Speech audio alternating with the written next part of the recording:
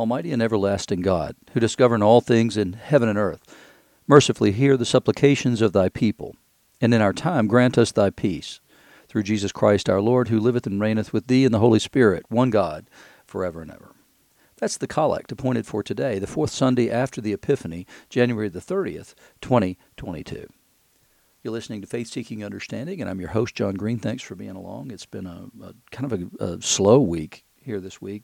Suzanne's been sick most of the week. She's got the cold that I had last week, and I'm still dealing with a little bit. She picked it up this week, and it's much worse for her than it was for me. And it's not because she's complaining more than I did. It's because it literally is much worse for her than it was for me. So anyway, we've been kind of just homebodies this week in some ways because she's coughing and all that kind of stuff. And you don't want to go out with anybody who has a cough because now it scares everybody in the world that there's a human being coughing over there. So we've more or less stayed around here all week. This week it's been kind of nice, to be honest with you. I've gotten a lot done, which is always a good thing. But it's been just, sort of a nothing kind of a week, so which is fine. We needed a week to kind of decompress a little bit, and I think we have, and so I'm good about that. I'm looking forward still to the next couple of months when we'll be able to get back out and start hiking regularly again. Hopefully her knee will allow her to do that. So anyway, keep her in your prayers. Also, I've got other friends who have COVID and other stuff right now, and so I appreciate your prayers for them. Most of the people that I asked for prayers for last week are doing better this week. In fact, I've just come from the gym and talked to several people there who were gone for a week or so because they all had COVID. So good conversations with them. They're all doing well. All the people that I asked you to pray for last week. And just keep my friend Anne-Marie in your prayers, though. It's been kind of a rough week for her, actually. So just keep her in your prayers. But anyway, so it's been good. I'm looking forward to the next couple of weeks. We've got quite a few things that we need to get done, and so I'm looking forward to that. Hope you're doing better. Hope that everybody is sort of over the whole COVID thing, and hopefully we're getting to a place where we can get our lives back like they are in other places right now have dropped a lot of their measures. So hopefully this Omicron thing will be the end of the pandemic as something that puts everybody's life on hold and changes everybody's life completely. Hope now that's moving towards, looks like to be an endemic, like the cold or flu or whatever. Hopefully now we'll be in a place where we'll be able to get more life back.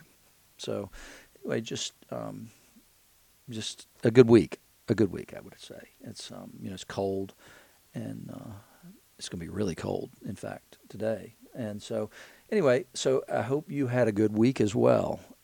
Today we're moving. Remember what Epiphany is. Epiphany is sort of the continuing manifestation and revelation of Jesus in the world. Begins on the day of Epiphany with the Magi, and then we go to the baptism of Jesus, and then now here we are continuing in chapter 4 in Luke's Gospel today. We're going to continue to look at the end of the story from last week. Otherwise, we're going to be in Jeremiah 1, 4-10, 1 Corinthians 13, 1-13, and then the Gospel is Luke 4, 21-30. And I'll say more about that when we get to it. But now, so we're going to start with Jeremiah, and it's one of the probably most famous things that people know from the book of Jeremiah. Pretty much everybody who's a Christian, at least, would say that would be able to quote a portion of this passage. So Jeremiah is an interesting guy, to say the least. He loves the people of God. He really identified completely with the people, enough so that he had to fuss at him and lecture him, but his love was for the people, and he ended up buying a piece of property that he knew he would never come back to, but just as a marker to the people that he honestly did fully expect God to do what he did, which is to return the people to the land after this long time in Babylon. So he did that to encourage them to show his own faith that God would do it, that even though he wouldn't be able to come back to the land because it was going to be such a long period of time, but that his family would have it. And so he wanted to encourage the people that his faith in the words that God gave him to speak was so strong that he was willing to take the risk of buying a piece of property. So he says, the word of the Lord came to me. This is the very beginning of his prophecy. Prior to this, we started at verse 4 in chapter 1. The first 3 verses are just giving you the setting. Who is the king at the time and all that kind of stuff. So it's giving you that information to situate Jeremiah in time and space.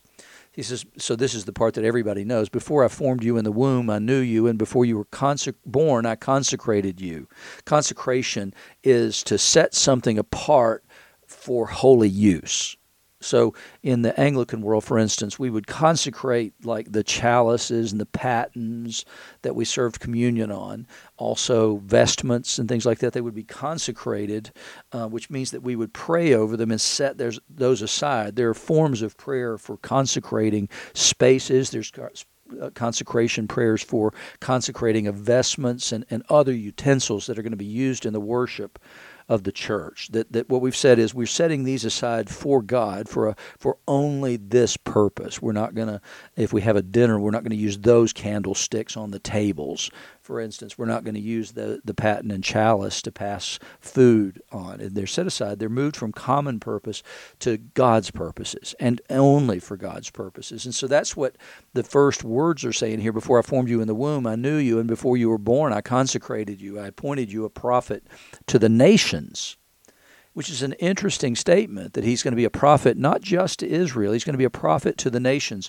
But before he was ever born, the Lord had him marked out for this very ministry and set him aside from, quote, common purposes and uses to God's purposes entirely.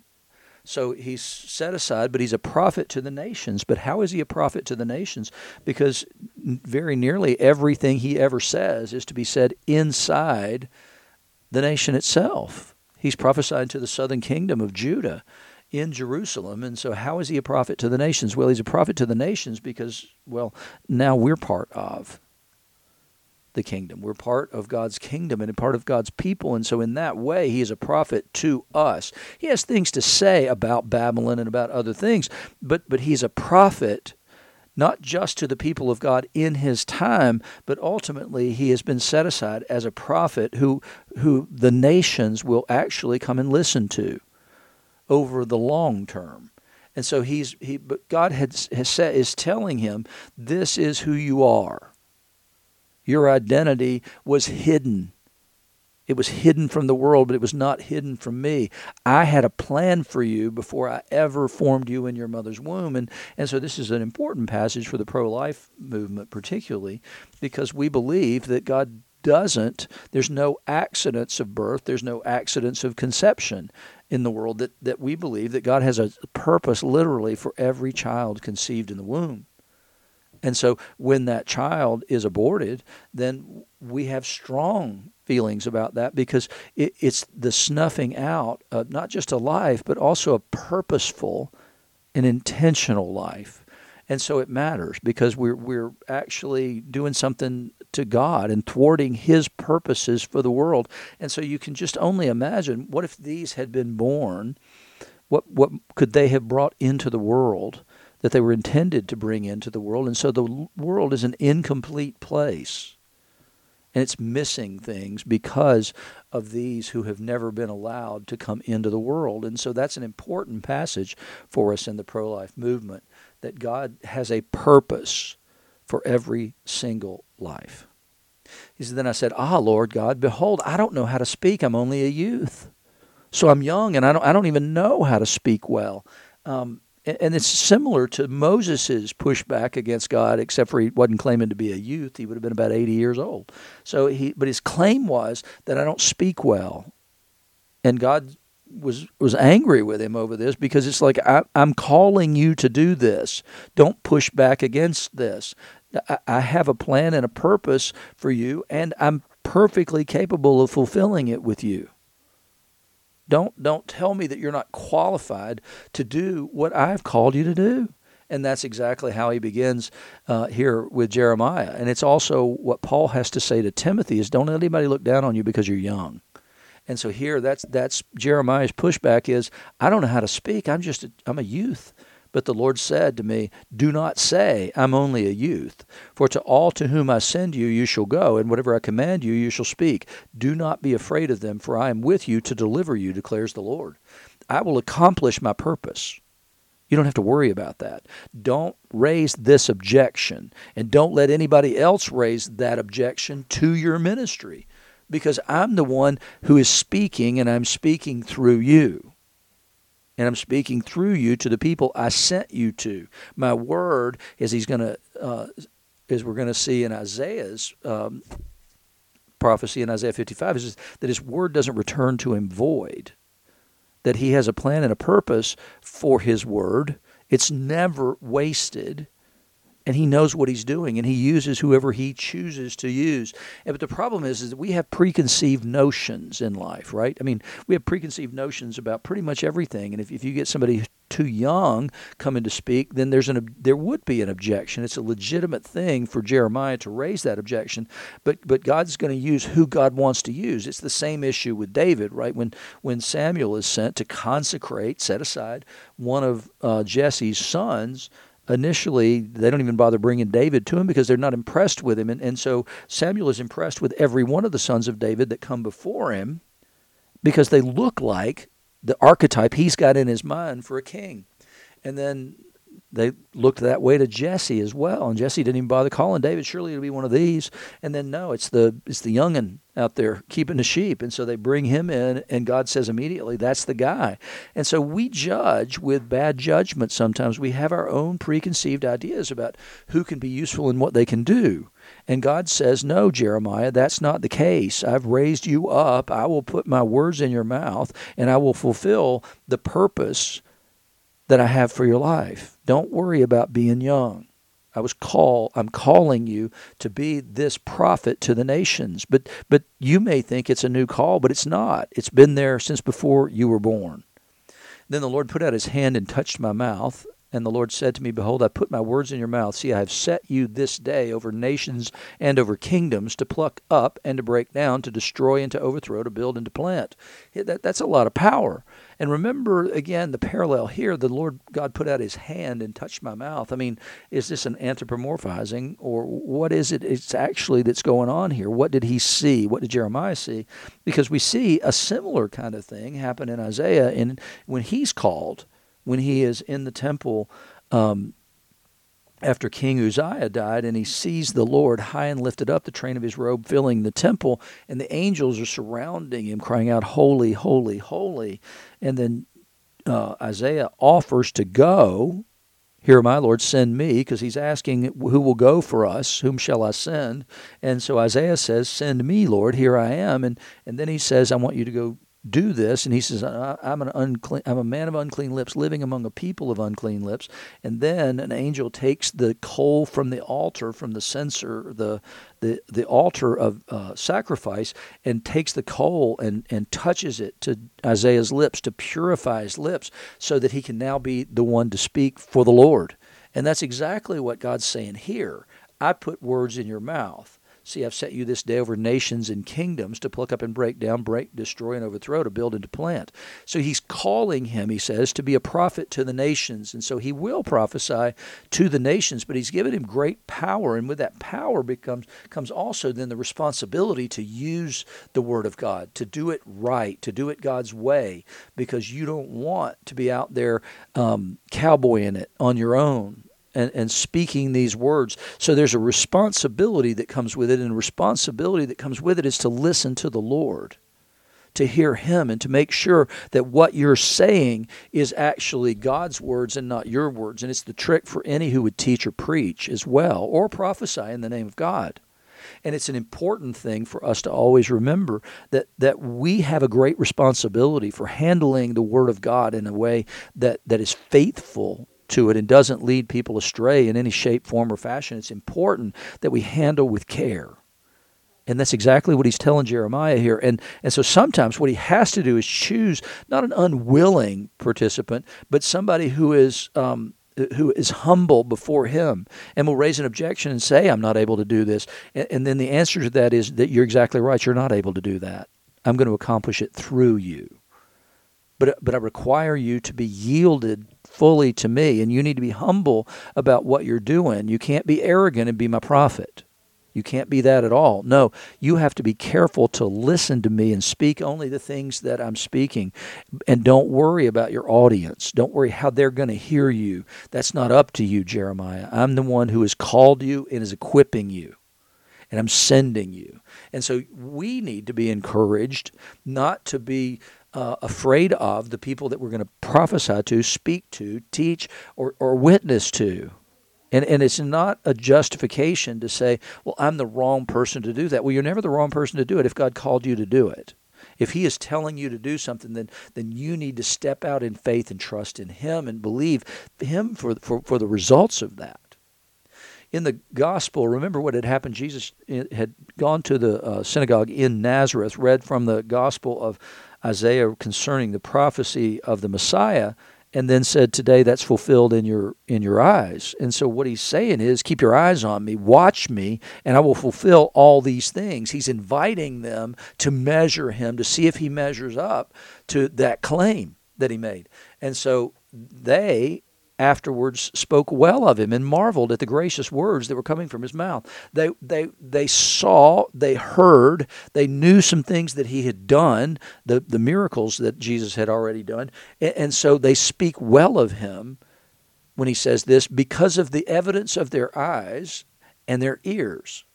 And so they hear this, and they know that it's from the Lord, and they speak well of him. And then somebody says, isn't this Joseph's son? We know something. We have a preconceived notion about this guy that is going to overwhelm what we've just seen and what we've heard. They're going to let that control, ultimately, how they feel about Jesus and whether or not they're going to believe in Jesus. Nope. We know something. We know that he is Joseph's son. Therefore, he can't be what we were just about to believe that he was. And the disciples have the same problem, right? I mean, there's things that when Jesus tells them about his impending death, his trial, his persecution, and all that, the disciples don't believe it because they don't believe that that's in Scripture. They haven't seen that in their reading of Scripture. Their eyes haven't been open to the truth, and so they're judging him based on what they know, but what they know isn't so. And so when he speaks about this persecution and death, their immediate reaction to that is to say, we don't know what you're talking about. That doesn't fit anything that we know. And so we can get into that mindset in our lives. We can do it in a million different ways, right? I mean, I'm on a plane one time coming out of Knoxville. This is probably, 30 years ago. But I get on the plane, and I was up in first class because I flew all the time, so I was always able to upgrade. And so there was a guy sitting next to me, and I nodded and said, hey, good morning, how are you? It was 6 o'clock in the morning. I was tired and had decided, okay, I'm going to get a nap on the way to Atlanta, which is, only 25 minutes-ish. But so I'm sitting there, and this guy's got this stack of newspapers. That's how long ago this was. And so I close my eyes, and I'm just trying to go to sleep. And this guy bumps me and says, hey, I'm done with the Washington Post. Would you like to read it? No, I'm good, thanks. And then, a little later, but not a lot later, he taps me again and says, I'm through with like the New York Times. Would you like it? No, I'm good, thanks. But now I'm awake. And so I'm not going to go back to sleep, so I'm going to talk. Hey, how are you? Who are you? And well, it turns out it was Hamilton Jordan, who was the chief of staff for Jimmy Carter. And he lived in Knoxville. And so after that, I sat next to him kind of regularly, but I did not recognize him because I wasn't looking for him that morning. And it didn't occur to me, well, that's the guy who used to be Jimmy Carter's chief of staff. And then we were in Washington one time with some friends, and there was a guy there, and I looked and said, oh, cool, look, it's Jay Cutler. And one of my buddies looked and said, where is he? And I said, he's right there. I mean, he was not very far from us. And so I said, there he is. He's right there. Where? I don't see him. I said, he's right there. That guy right there, wearing whatever it was he had on. He said, that's not Jay Cutler. And I said, oh, my gosh, I'm sorry, we're looking at two different things. I said, I'm looking and seeing a guy who's been Mr. Olympia for 5 or 6 times, who was a bodybuilder, and you're looking for the quarterback for the Bears. But it depended on which world you were in, whether you would have noticed and recognized him or not. And it just happens that I've got a lot of friends who are bodybuilders, and so they talk about these guys, and so I kind of know who some of them are, and so but context meant everything. He's looking for a big, like 6'4", 6'5" guy, and Jay Cutler is like 5'8", 5'9". And so he was never have found him. But it's the problem that we have is that we bring a preconceived notion to it, and here theirs is, this is Joseph's son. And he said to them, doubtless you'll quote me this proverb, physician, heal yourself. What we've heard you did at Capernaum, do here in your hometown as well. Let's see. We're going to need some proof. I mean, if you were in the United States, what you would say is that I'm from Missouri, I'm from the Show Me State. So the fact that you did something at Capernaum, well, okay. Maybe they misinterpreted. I haven't seen it with my own eyes, so go ahead and show us. And he said, truly, truly, I say to you, no prophet is acceptable in his hometown. And I can see that. I mean, I can see that in my own life. I can see that. And it is hard sometimes to get sort of recognition and respect when somebody's known you in a different capacity. Then it's a different way of looking at it. But in the truth, he said, I tell you, there were many widows in Israel in the days of Elijah when the heavens were shut up 3 years and 6 months, and a great famine came over the land, and Elijah was sent to none of them, none of the widows in Israel. He was sent up to Zarephath, which is where Jezebel was from, in the land of Sidon, to a woman there who was a widow. Because what Jesus is saying is there was no faith there. And they wouldn't receive Elijah as a prophet of the Lord in Israel because he'd been prophesying against Jezebel and Ahab. He had been prophesying against all these prophets of Baal who were there, and the people had gone out after them. They begun to believe these things because they liked the prosperity that had come into the land. And so Elijah, God didn't send him to any of those people. He sent him to fight with the prophets of Baal up on Mount Carmel. But before that, he had sent him out of the land up to Zarephath, up to where Jezebel was from, to a woman up there who was a widow, and that woman who was a widow received him as a prophet. She was willing to give her last bit of food to Elijah in faith that God cared. And so Jesus is saying Elijah couldn't do anything in the whole land of Israel.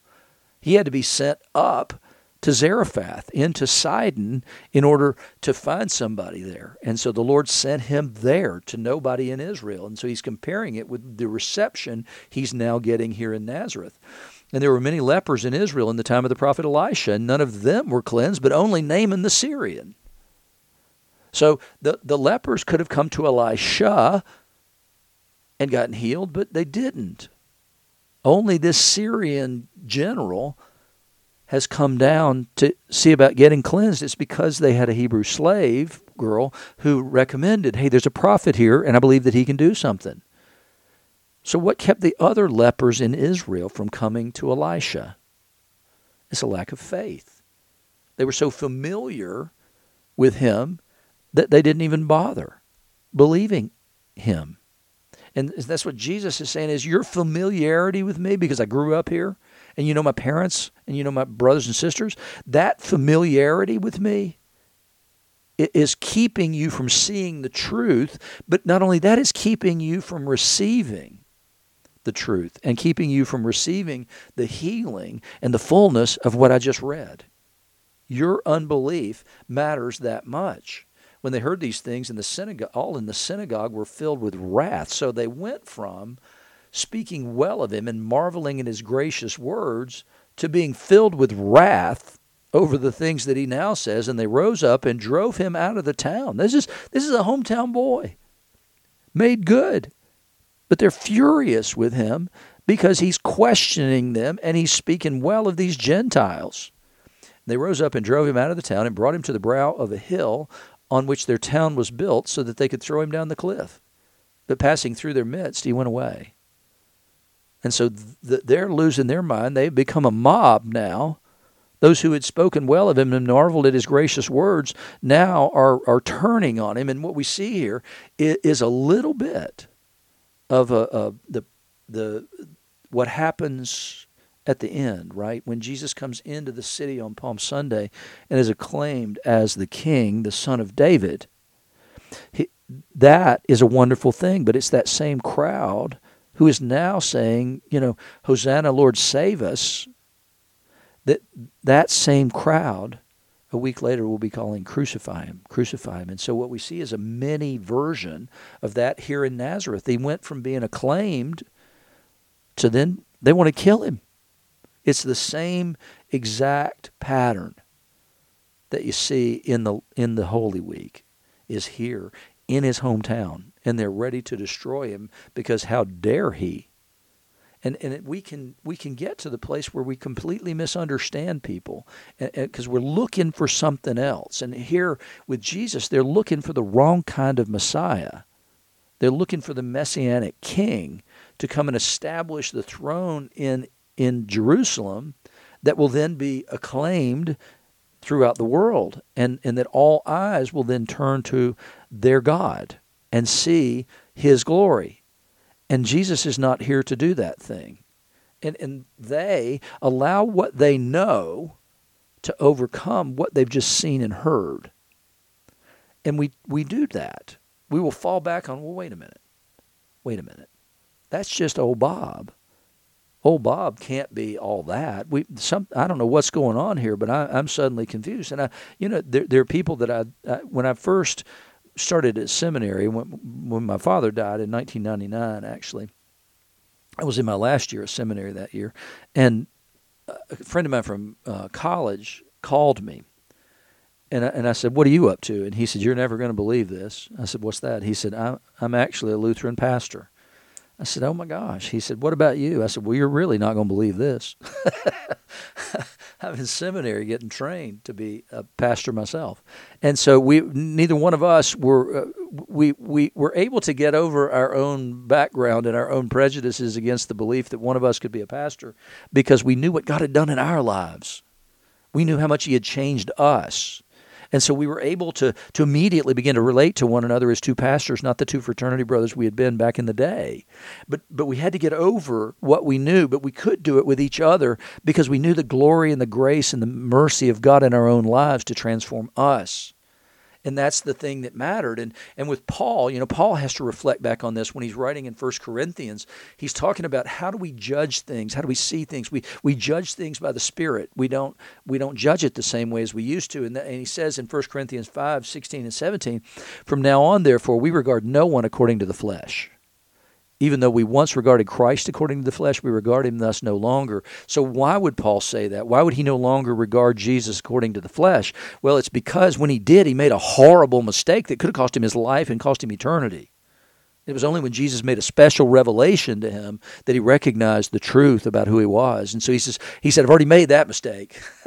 I'm not going to make that mistake anymore. I'm going to try and judge people according to what I see in their spirit. I'm not going to pick it up based on their background and what's going on before this. I'm going to judge them based on what I see today, and I'm going to judge according to the Spirit because I made a mistake when I did that the first time with Jesus." He said, "Therefore, if anyone's in Christ, he's a new creation. The old has passed away; behold, the new has come." And that's the critical thing for us to remember. It's a critical thing for me to remember that I'm a new creation. The old has passed away, and the new has come. And I have to be able to say to the old man, No, I'm not going to do the things the old man did and the old man still wants to do. I'm not going to allow that to happen. I'm a new creation. But then I have to also give that same grace to other people. Right? I have to say, you're in Christ now. You're a different person. And I'm expecting you to be a different person now. But I have to see you as the new person, the new creation, not as the old creation that I formerly knew. I have to see you that way. And that's what Paul's saying is you may have familiarity and relationship with people, but when they're in Christ, they become a new creation. So you have to put away all of that and begin to see that person as a new spiritual being and treat them accordingly. And it's important that we do that we not bring our prejudices and the things that we know to the table when we do this. And how do we do that? We do it in love. And we do it in the way that God did it for us. And that is, he loved us enough, even though we were yet sinners, that he sent his Son to die for us. He loved us that much. He sent his Son to die for us, knowing that he was going to have to die for us and that his people would reject him, Jesus came knowing he would be rejected. And John tells us exactly that. The true light, which gives light to everyone, was coming into the world. He was in the world, and the world was made through him, yet the world didn't know him. He came to his own, and his own people did not receive him. But to all who did receive him, he believed in his name. He gave the right to become children of God, who were born not of the blood or the will of the flesh, nor the will of man, but of God. And that's important for us to embrace that in our own lives, but it's also important for us to see other people in that same way, that we can see people with pity and not anger. When they reject him, when they reject us because of him, then we can see them in a way that takes our own experience into account. I was just like you. I understand this. And if I would be exactly like you if God hadn't given me a spirit. And I don't know if he wants to give you his spirit. I have no earthly idea, but I'm here to tell you the truth about this thing and to proclaim this great salvation that's there, but we do it in love. And that's the thing that has to bind everything we do together, all the work that we do, the way that we talk about people, the way we think about people who are opposed to us. We need to think of with eyes of love, in the same kind of love that Jesus had for a world that he knew that was going to reject him. And the same kind of love that Jesus displays at the cross when he prays for those who are persecuting him and crucifying him. And he says, Father, forgive them. They know not what they do. And then Stephen does the same thing for the people who are about to stone him. And that's the attitude we need to take towards all things. Because what we have to see is that were it not but for the grace of God and the mercy of God and the giving of the Holy Spirit in my life, I would be exactly like the people who reject Jesus. And so I have to believe and pray for them that God would give them his spirit, that they would no longer be held under the bondage of the flesh, and they would be set free in the spirit to recognize him, worship him, and praise him. And so that's what Paul's talking about here in 1 Corinthians 13, right? We've talked about the gifts over the last couple of weeks, and Paul says, okay, there's a more excellent way. He says, if I speak in the tongues of men and of angels, he's talking about the gifts, but have not love, I'm a noisy gong or a clanging cymbal. If I have prophetic powers and understand all mysteries and knowledge, and if I have faith so as to remove mountains but not love, I'm nothing. If I give away all I have and I deliver up my body to be burned but have not love, I gain nothing. So what he's saying is exactly what Jesus says, do all for love. That use your gifts in love, not in judgment for the world, but in love and in compassion for the world. Mourn over sin in the world. Mourn over the rejection of Jesus in the world. Mourn over the way of Jesus being rejected in the world. Mourn over the world. Don't treat these people as enemies. Use your gifts in love to bring Jesus to the table. He says, and then he's going to give us the characteristics of love, right? Love is patient and kind. Love does not envy or boast. It's not arrogant or rude. It doesn't insist on its own way. It's not irritable or resentful. It does not rejoice at wrongdoing, but rejoices with the truth. Love bears all things, believes all things, hopes all things, and endures all things. It's the thing that perseveres. And it's intended to be the thing that perseveres, but it's also intended to be the thing that guides us in the use of our gifts and in the way that we treat other people and the way that we evangelize. Love has to be at the heart of all of that. He says, love never ends. That's a profound statement. And it never ends because God is love. And so it is as eternal as he is. He created the world in love. He sent his son in love. He sent prophets in love. He sent Moses in love. He sent all these people in love. He sent whoever brought the message and the word to you in love for the world, not just for you. He loved you individually, but we can get so caught up in that we miss the reality that God so loved the world that he sent his only begotten Son. He didn't just love his people, he loved the world enough to send his Son, and he loved the world enough to send Jeremiah to be a prophet to the nations. And so it never ends. All right, so if I've got one thing that never ends, I should devote myself and attach myself to that because it's eternal. It perseveres through all things. He says, as for prophecies, they're going to pass away. As for tongues, they'll cease. As for knowledge, it'll pass away. For we know in part and we prophesy in part. God doesn't reveal everything to us. But when the perfect comes, the partial will pass away. So all those things, all those gifts and everything, those are for now. Love is for eternity. because it never ends. And once we know in part, then we won't need any of these things. We won't need any of these gifts at that time. And he says, when I was a child, I spoke like a child, I thought like a child, I reasoned like a child. When I became a man, I gave up childish ways. For now we see in a mirror dimly, but then face to face. And now I know in part, then I shall know fully, even as I have been fully known. So we need to be humble about the words that we speak, the things that we say. We need to be humble with respect to what we know. There are certain things that we know, period, end of sentence. And we don't need to be humble about those things. That Jesus was incarnate God, who came to die for our sins on the cross, and who was resurrected on the third day and is risen to the right hand of the Father, and he'll come again in glory to judge the living and the dead. We need to be dogmatic about those things, but we need to be humble about our interpretations of other things. We need to be careful about our interpretations of other things. And if we think we've come up with something new, then what we have to do is have the humility to say, well, it must be wrong. If I've come up with it completely out of the blue and nobody's ever heard of this before, I'm probably not right in my interpretation. We submit ourselves to the tradition of the church in that way. So we know the things that we know, and we're humble with respect to the things that we think and the things that we believe, so long as they're not touching on salvation. And so with Paul here, what he says is all these other things are going to pass away, because ultimately we will see him face to face, and we will know things as they are, even as I have been fully known. And who am I fully known to? Well, the one who formed me in the womb. That's who Paul's talking about. I've been fully known by him, but I don't fully know him yet. I'm not capable because I live in this flesh.